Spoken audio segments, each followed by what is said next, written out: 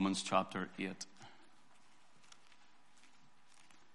I want to round this up and do one more piece on the ministry of the Spirit for Christian life and living. Romans chapter 8. Instead of just reading, we've looked at no condemnation to them who are in Christ Jesus, who walk not after the flesh, but after the Spirit. Then we've looked at no separation, and in between is our walk with Christ. So if you just for time's sake, just let your eye run down to verse 11. But if the Spirit of him, notice the capital S, the Holy Spirit, but if the Spirit of him that raised up Jesus from the dead, dwell in you, he that raised up Christ from the dead shall also quicken your mortal bodies by his Spirit that dwelleth in you. Therefore, brethren, we are debtors not to the flesh, to live after the flesh. For if you live after the flesh, ye shall die. But if ye through the Spirit do mortify the deeds of the body, ye shall live. For as many as are led by the Spirit of God, they are the sons of God. For ye have not received the spirit of bondage again to fear, but ye have received the Spirit of adoption, whereby we cry, Abba, Father. The Spirit itself beareth witness with our spirit that we are the children of God. And if children, then heirs, heirs of God, and joint heirs with Christ.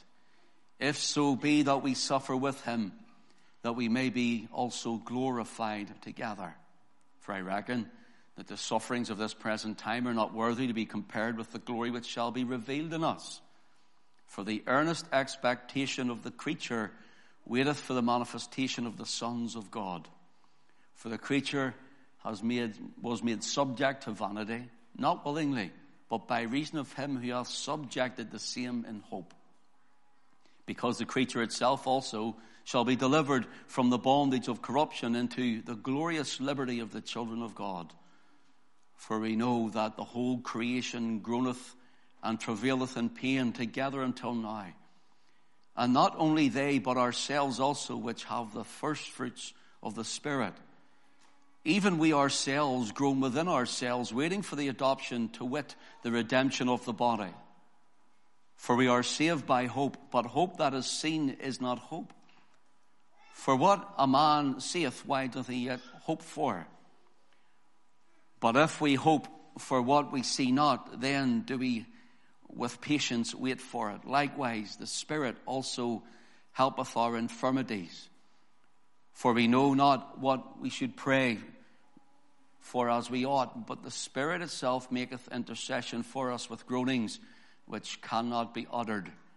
And he that searcheth the hearts knoweth what is the mind of the Spirit, because he maketh intercession for the saints according to the will of God. And we know that all things work together for good to them that love God, to them who are the called according to his purpose. And keep your Bible open, for we will be referring to more than that portion also in that chapter. But let's just pray again. Father, will you settle us in our hearts, in our minds, in our spirit? And now, Father, will you settle us even in our seats this morning? And we pray that, Lord, or this morning be over, that we will be reassured and assured of who we are in your Son, of our salvation that's completely of you. And Lord, that we will be strong in the faith, but your Son would be glorified in everything. We ask it in Jesus' name. Amen. Now, you know we've looked at salvation in verse 3. We'll not go through it again. How Christ has saved us, condemned the law that condemned us. And then we looked at sanctification in verse 9 and verse 10. And the body is dead because of sin, but the Spirit is life because of righteousness. So we've looked at sanctification. Life in the ministry of the Spirit in the life of the Christian is to sanctify you. It's to set you apart for Jesus, that you and I will be different than the world. And then when we get into verse 11, we look at resurrection. That's what we want to look at for a few minutes, resurrection. But if the Spirit of him that raised up Jesus from the dead dwell in you, he that raised up Christ from the dead shall quicken your mortal bodies by his Spirit that dwelleth in you. Paul's telling us here that if you're a born-again Christian, that there come a time, whether your body goes to the ground or whether you're still alive at the coming of Christ, this body that we have, this body that's failing us as years get on, this body that gets sore or tired or whatever, this body will be changed. Will you turn with me to 1 Corinthians chapter 15, please? 1 Corinthians chapter 15. And I would advise you to read the whole chapter for a devotional reading at home. But let's run down to verse 51. He says, behold, I show you a mystery. We shall not all sleep, but we shall all be changed. Now, notice the language. Paul says the word sleep is we shall not all die. Now, we're going to die if Christ doesn't come back soon.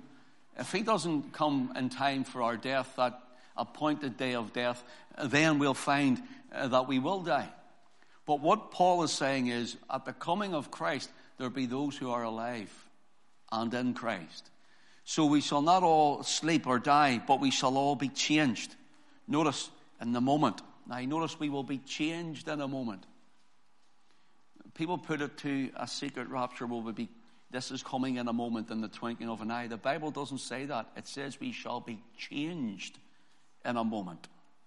The change is in a moment, in the twinkling of an eye. In other words, in an atom of time, like the blink of an eye, we will be changed in the moment. In the twinkling of an eye. And when is it? At the last trump. For the trumpet shall sound, and the dead shall be raised incorruptible, and we shall be changed. Now notice what Paul's saying here. Those of our loved ones who have went on in Christ, they're going to be raised from the dead. My loved ones who have died in Christ, I'm going to see them again. They're going to be raised from the dead.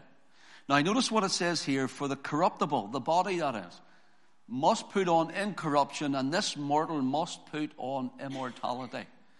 So if you and I are going to enter the kingdom of God when Christ returns as a glorified body of Christ, we can't enter in with these bodies of death. We can't enter in with bodies that are weak. And Christ, when he died on the cross, he paid for our full salvation, our whole redemption. Remember, I think it was the first part one, spirit, soul, and body. He bought us all. He owns your body. That's why we are to be a living sacrifice, wholly acceptable unto God, that we present our bodies a living sacrifice. Our bodies are owned by Christ. They will be changed at that time. The corruptible shall be changed to the incorruptible. Verse 53, for this corruptible must put on incorruption. This mortal must put on immortality. In other words, we're going to regain what Adam lost in the garden. Paradise lost when Adam sinned will be paradise regained when Christ returns. All of who are in Christ will be paradise regained.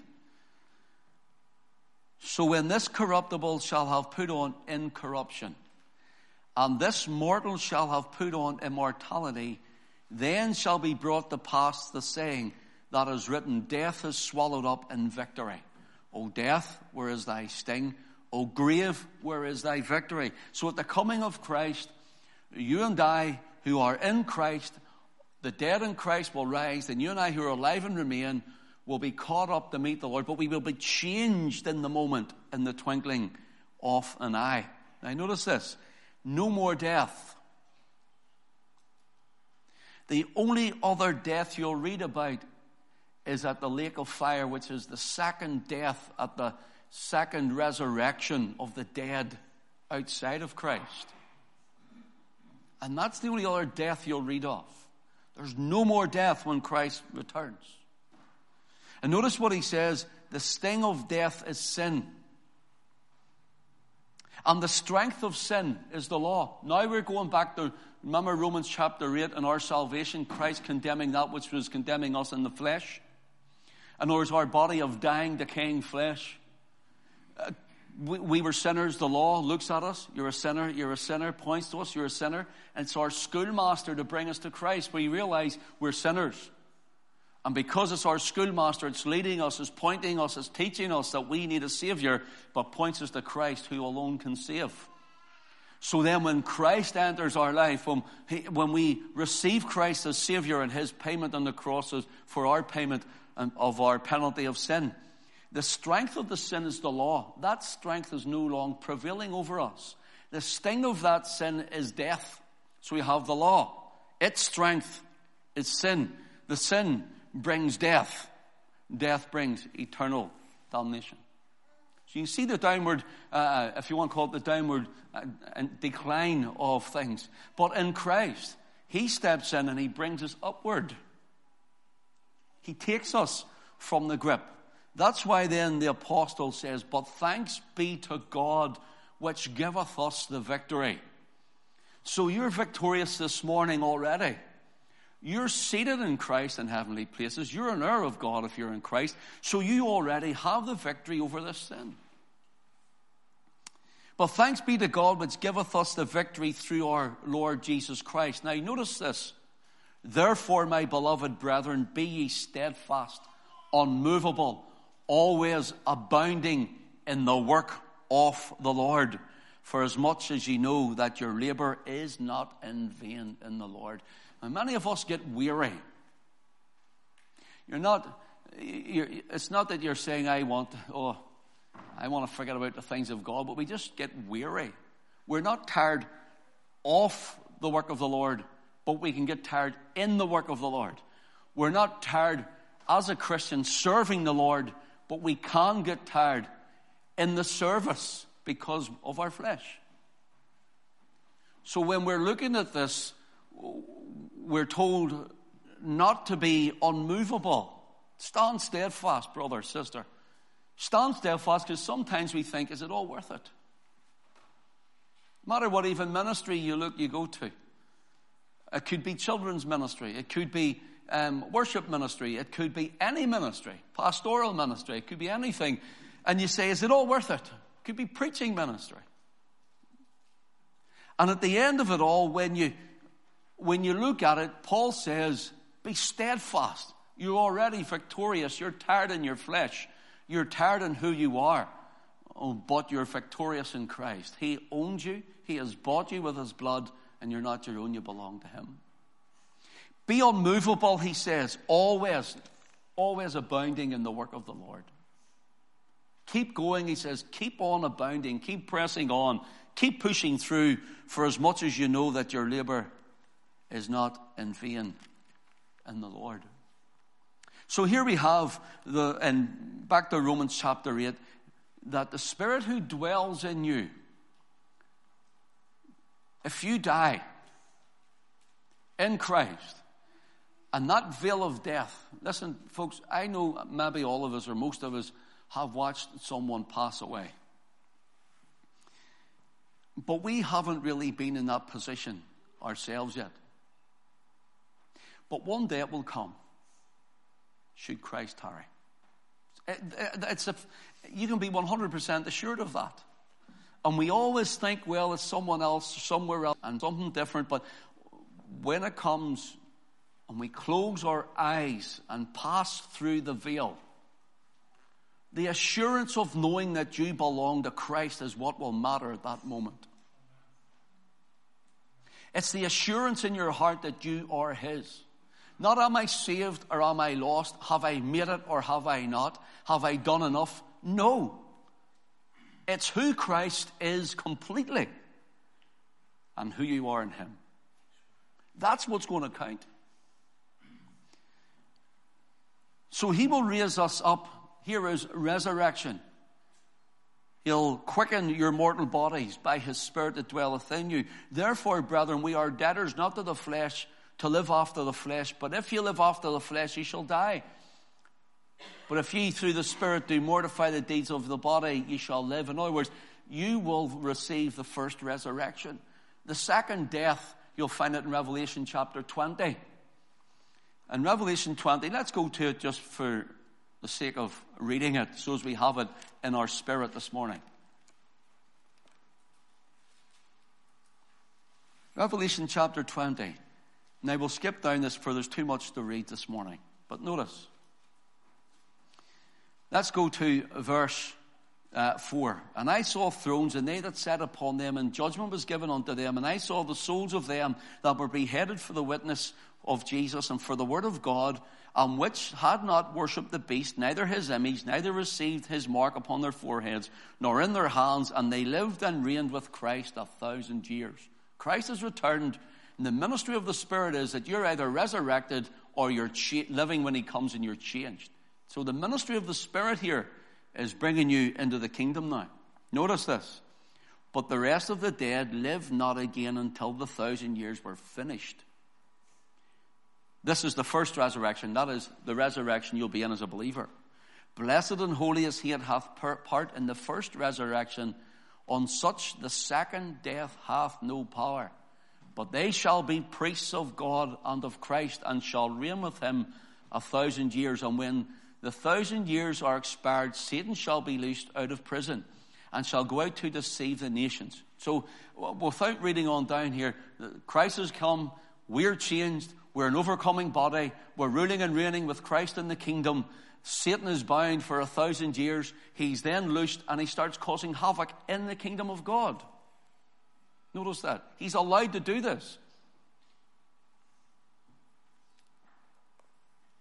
Now notice this. Let's just go to verse 10. The devil that deceived them was cast into the lake of fire and brimstone, where the beast and the false prophet are, and shall be tormented day and night forever and ever. And I saw a great white throne, and him that sat on it, from whose face the earth and heaven fled away, and there was found no place for them. And I saw the dead, small and great, stand before God. And the books were opened, and another book was opened, which is the book of life. And the dead were judged out of those things which were written in the books according to their works. And the sea gave up the dead which were in it, and death and hell delivered up the dead which were in them. And they were judged every man according to their works. And death and hell were cast into the lake of fire. This is the second death. Notice that. This is the second death. And whosoever was not found written in the book of life was cast into the lake of fire. So, there's a first resurrection at Christ's return, then a second of the dead who are outside of Christ. The judgment and the second death at the lake of fire. So when Paul comes to Romans chapter 8, why am I linking this together? Notice, because too many Christians are unaware. They've no assurance in their heart that they belong to Christ. You need to have an assurance that you belong to Christ. But here's the thing. When we realize we have an assurance that we belong to Christ, then we have to do something with it. We have to do something with it. We have a responsibility to live with it. So here we have salvation in verse 3. Salvation was from God. Christ paid our debt. He kept the law. Then we have sanctification through the Spirit, where the Spirit brings us to Christ. Now the Spirit lives in us and causes us to walk right. Now resurrection, the Spirit raising us from the dead. Now if you look at verse 14, it says, for as many as are led by the Spirit of God, they are the sons of God. And the term there is, for as many as are being constantly and consistently led by the Spirit of God, they are the sons of God. In other words, they are that. Remember the two names, Huios and Teknon. The Huios is the grown-up son. The Teknon is the born son, the young, immature son. So in other words, now we're going to look at the ministry of the Spirit in Christian life and living to cause us to grow in Christ, to grow up into all Christ has done for us, all that Christ wants us for and to do with us. So we're going to look at that for a moment. Notice, for as many as are led by the Spirit of God, they are the sons of God, the grown-up ones of God, the Huios. For ye have not received the spirit of bondage again to fear, but ye have received the Spirit of adoption, whereby we cry, Abba, Father. And I see the word cry we cry, Abba, Father. The word cry means that we cry, shout, scream aloud. That's the idea of it. Abba. It means daddy. Speaks of closeness. It speaks of relationship. It speaks of knowing the one whom loves you and cares. Abba. Father. Reverence, respect for who he is. So we have the Spirit then causes us to cry out for our Father. Notice this. The Spirit itself beareth witness with our spirit that we are the children of God. Then the Holy Ghost quickens our hearts, sanctifies it, and now he enables us to know that we're all right with our God. He enables us to know that we are all right with God. Notice, and if children then heirs of God, joint heirs with Christ, if so be that we suffer with him, that we may also be glorified together. Now here's glorification. The glorification reverts back to the resurrection. Raised from the dead, glorification is the changing of the body. Glorified to rule and reign with Christ. So the glorification doesn't mean that we deserve. Our glorification is what's known as a reflective glory. For example, when Moses was up the mount and he was speaking to God up the mount, he came down and he covered his face with a veil because it says that the skin of his face shone and he wist not. He didn't realize it. And it was a reflective glory of the glory of God standing in the presence of God. A reflective glory was resting upon Moses. And here the idea is that you and I will have a reflective glory of Christ. The glory's all his, but he places it upon us. He alone deserves the glory. But his reflective glory will be upon all of us. Then he says, for I reckon. The word reckon means I add up, I place together, and I put it in scales to weigh. Simple as that. I reckon that the sufferings of this present time are not worthy to be compared with the glory which shall be revealed in us. In other words, what God's got for you, this world has nothing, no hold on that. There's nothing that this world has that can match what Christ has for you. Notice, for the earnest expectation of the creature waiteth for the manifestation of the sons of God. Again, this speaks of resurrection and glorification. Now, I know there are people who would take this and say, well, that means that we should be the church out now and doing things, and we should be, and manifesting God's power and glory, and we should be.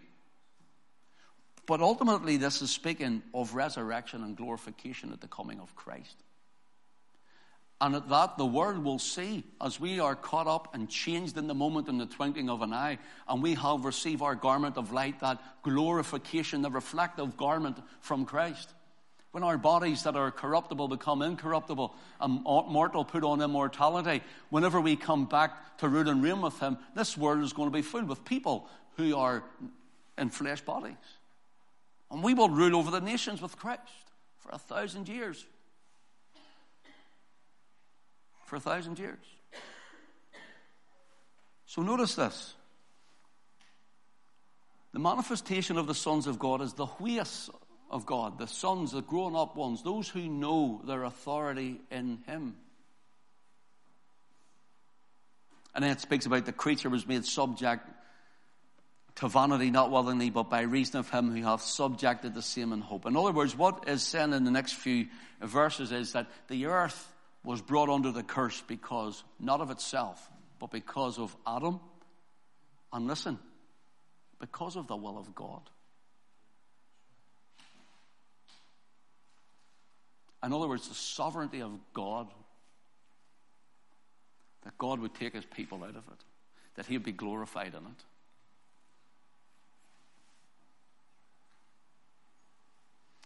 Now,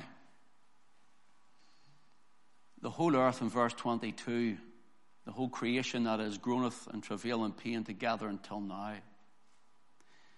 And not only they, but ourselves also, which have the first fruits of the Spirit, even we ourselves groan within ourselves, waiting for the adoption, to wit, the redemption of the body. Now notice here what he's saying. He's saying that the glorification hasn't come yet. Our spirits are groaning. Listen, whenever you get up in the morning, as I said, I've been plagued this while back with sciatica, and it comes and goes, and 1 minute I'm all right, next thing people think I'm being holy and near falling on my knees. You know, it just goes, but I'm not. It's just it's a touch sciatica. It drives me nuts sometimes. But whenever we are looking at this, I get up in the morning and I'm like, oh, there's that thing again. It's groaning. Lord, would you come back? Would you change this? I know God's the power to do it now.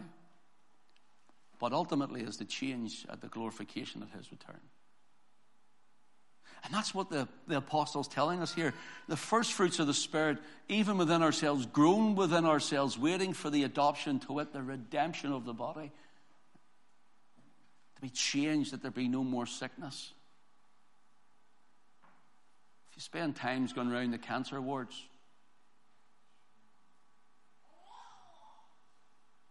cause you to pray.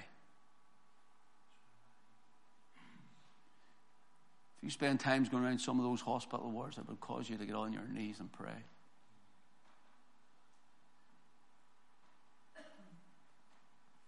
The idea here is, verse 19, the earnest expectation of the creature. Let me give you an idea, a visual of what it means, okay? See if I can do it. It means up and away from, to take your head almost off, to stretch out.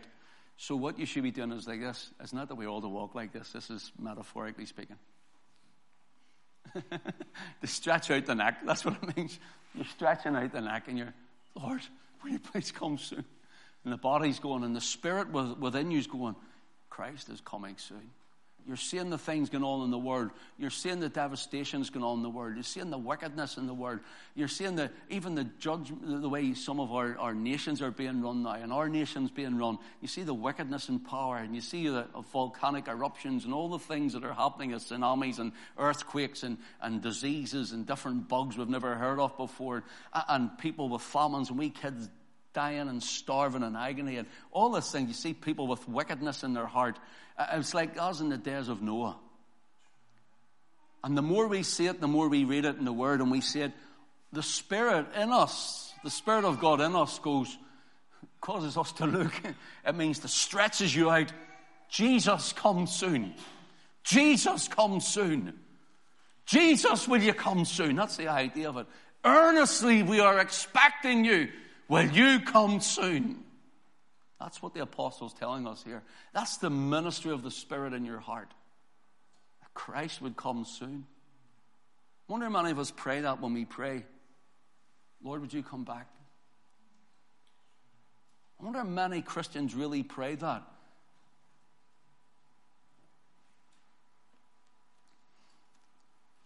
So here we have the glorification. Verse 26, likewise the Spirit also helpeth our infirmities.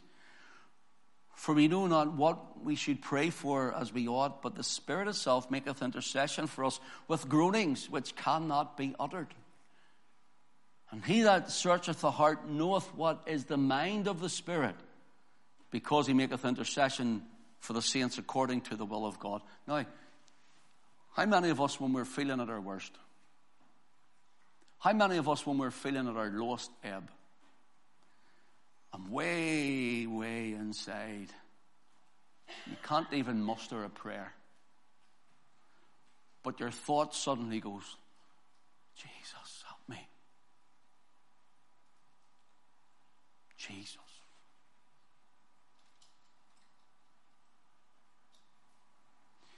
The Spirit is in you to intercede.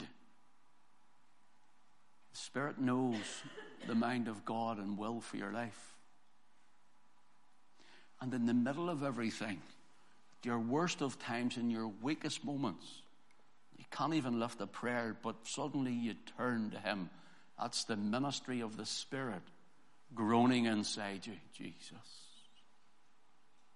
Jesus, come again. This world is corrupt. come again. This life is plagued with sicknesses and diseases. The Spirit's groaning in you. Now, let me just stop for a moment. Brothers and sisters, sometimes we become hardened to the things that are around us. We become so worldly wise, and our minds become seared to the Word of God. And no longer is the Spirit breaking through in us to say, Jesus, come. No longer is the Spirit groaning. He's groaning. But we're moaning. He's groaning, but He's telling us what we need to do or what we need to do, where we need to go. He's telling us that everything will be okay, and He's telling us this, that, and the other, but we're locking Him in. Or maybe even we have what the Bible terms as we have a fat heart. In other words, our heart has been encompassed with fat. Spiritual fat. He no longer can speak to the Spirit. We've insulated ourselves. We've insulated ourselves with how we feel. And we have insulated ourselves with what we like. We've insulated ourselves with everything but what God has placed in us. We need to get back to the place where the Spirit starts groaning in us and causing us to stretch ourselves out in faith, looking for Christ.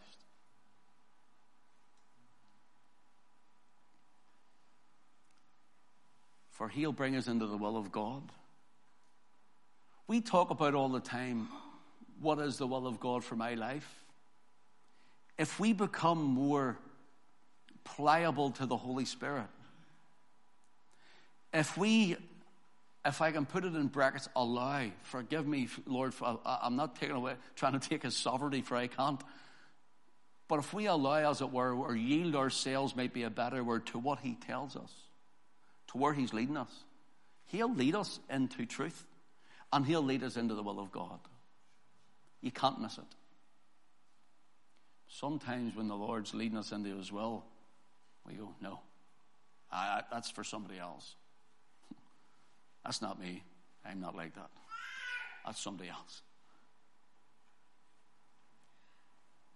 So, verse 28 says, and we know that all things work together for good to them that love God. Now, I see this, and we know. Do we? Talk to myself here. Ken, do you? All things? In other words, in all things, God can work together and will work together for your good. He has your good. He has your back. He's for you and not against you. And we know that all things work together for good to them that love God. The idea again is continually loving God. To them who are the called. Now we're getting somewhere according to His purpose. So now we have to ask, am I the called? Are you called? I'm not saying you're called to preach, you're called to sing. I'm saying, are you the called to salvation? This is an effectual calling into the body of Christ. Now we get into somewhere for the next few moments, and we'll wrap this up. Notice, for whom He did foreknow. See the word foreknow? It's a word prognosko. I think that's how you pronounce it, but it's where we get our word prognosis from. In other words, in eternity, before the earth was even made, God gave the prognosis. He knew the outcome. It's like if you go to the doctor and the doctor tells you, you have this sickness and this is how it goes. They know the outcome. In other words, God knew the prognosis. For whom He did foreknow, He also did predestinate. Now the word pre means before, and destinate means, gives the idea of land, area or boundary. It comes from a word prorizio, and that comes from the word horizo. I think that's how you pronounce it, but it's where we get the word horizon from. Like you look along a horizon, you see the straight line where the sky meets the sea, say. And you see the straight line, and that is the boundary mark. We know when we get there, there is no boundary, but that's the idea of it. And the idea here is those who God knew, and he had a prognosis on them. You're going to be like my son. That man there lying in the shebeen, full of drink and drugs, going to be like your son. That prostitute over there, that woman at a well 5 times, married 5 times, going to be like your son. He knew the prognosis of it. For whom he foreknew, he did predestine. So beforehand, he set out boundaries. And the boundary is that he is making them to be more like his son.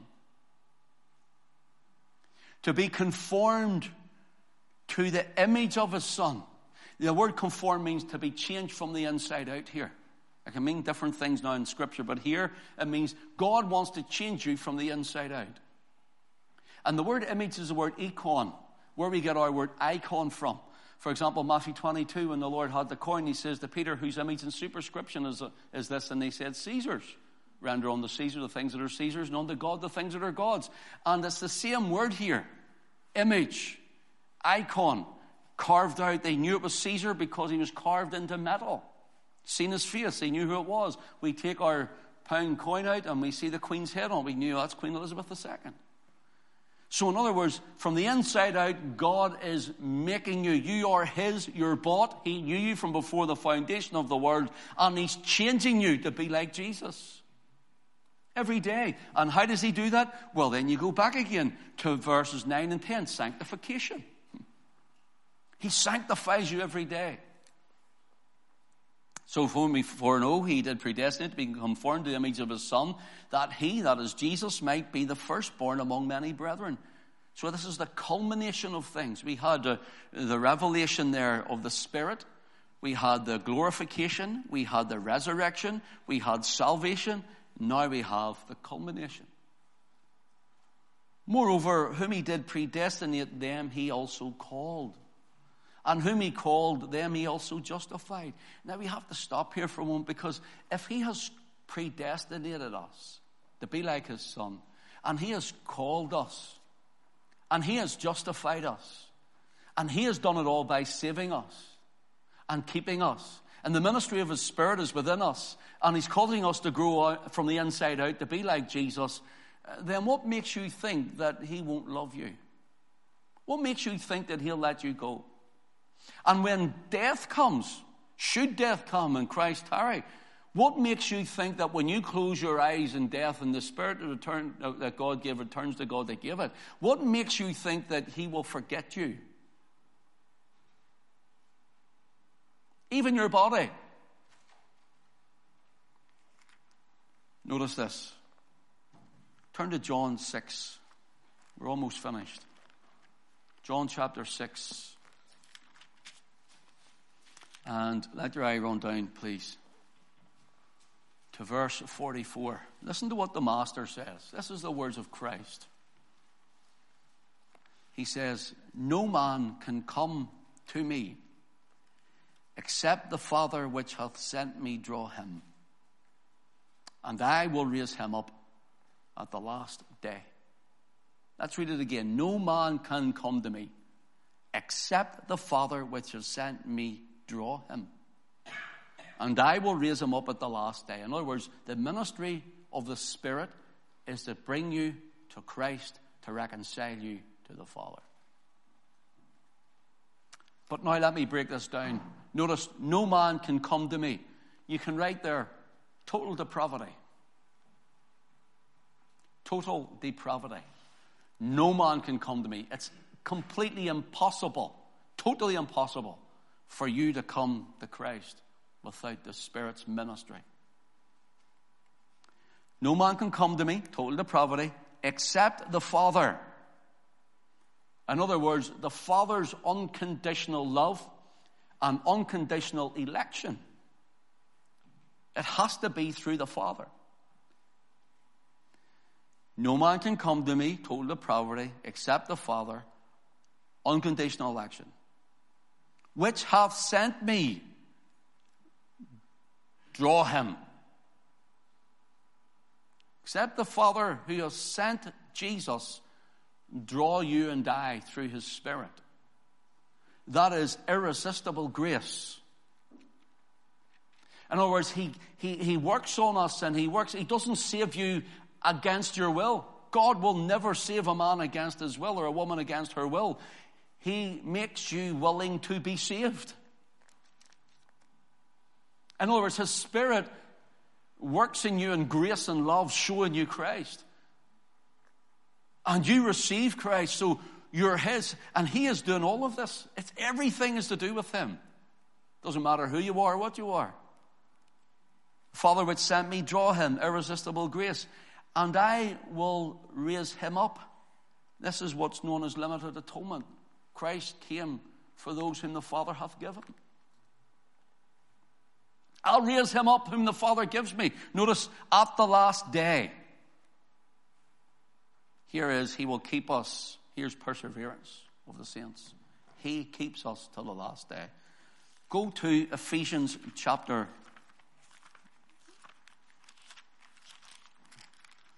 1, please. I know this has been more a Bible study this morning, but this is what keeps you, brothers and sisters, knowing the Word of God and whom you are in Christ. I would advise you to read the chapter. You see God at work in his predestinating. And then read right down to verse 13. Speaking of Jesus, in whom ye also trusted after ye heard the word of truth, the gospel of your salvation, in whom also after ye believed, ye were sealed with that Holy Spirit of promise. Ye were sealed with that Holy Spirit of promise. Will you say sealed? Sealed. Will you say it again? Sealed. Will you say, I am sealed? I am sealed. Now, will you say, I am sealed with the Holy Spirit? I am sealed with the Holy Spirit. In other words, the word here for sealed, it means confirmed. You go to denominations, and some denominations confirm you. A man confirms you to break bread or to take communion, as they would call it. A man confirms you. Here the Bible tells us we're confirmed by the Holy Ghost when we believe. No confirmation of a man, but by the Holy Ghost. In other words, he seals us like you fold a letter, you lick it, you stick it on, and you were to get a big stamp of wax, and you've sent it out.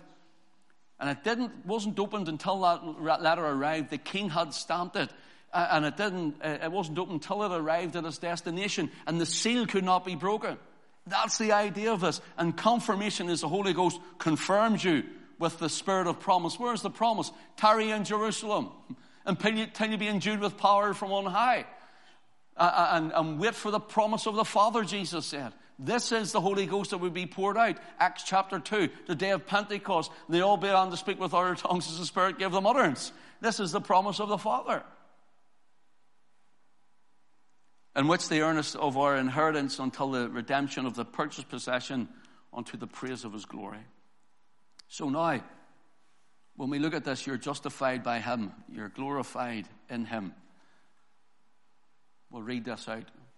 And you ask yourself, am I assured in Christ? Am I secure in Christ?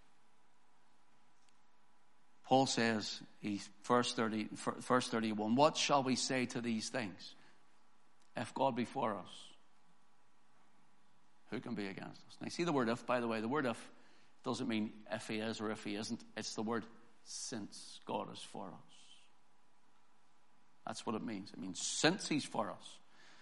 If God be for us, who then could be against us? He that spared not his own son, his own ways, growing up one and unique only son, but delivered him up for us all, how shall he not with him also freely give us all things? Who shall lay anything to the charge of God's elect? Are you reading that in your Bible? Yes? You're reading that in your Bible. God has a choice. You're it. God has an elect. God has a choice, and you are it. What about others? Leave it with God.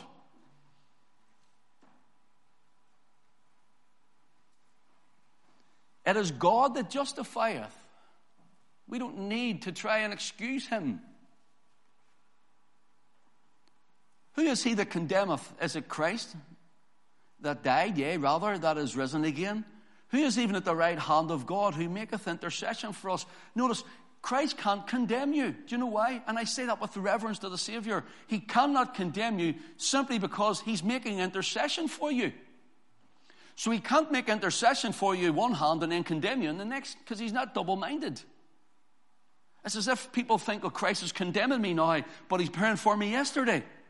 I failed him today, so he's now condemning me. No, he is making intercession that you will make it, like he said to Peter, but I have prayed for thee, that thy faith fail not. And when thou art converted, strengthen thy brethren. Peter failed in his strength and in his courage, but his faith was still in Christ. And the Lord was praying for him. That's how Peter made it. The only way any man or woman will make it to glory is through the prayers of Christ and his doing dying. So there's no condemnation for you. Then he says, who shall separate us from the love of Christ? Shall tribulation or distress or persecution or famine or nakedness or peril or sword? Nay, as it is written, for thy sakes we are killed all the day long. We are counted as sheep for the slaughter. Nay, in all these things we are more than conquerors through him that loved us. For I am persuaded. He knows, first of all, we know that all things. Now he says, I am persuaded. There's where we need to get our hearts fixed in Christ. For I am persuaded that neither death, nor life, nor angels, nor principalities, nor powers, nor things present, nor things to come, nor height, nor depth, nor any other creature shall be able to separate us from the love of God, which is in Christ Jesus, our Lord. Now, that's the ministry of the Spirit for Christian life and living. The ministry of the Spirit in the baptism of the Holy Ghost. We've thought about that, and I'm a Pentecostal. I believe all that. Experienced that. But this is for generally life and living. The Holy Ghost will change your life. The Holy Ghost changes your life. God bless his word to us.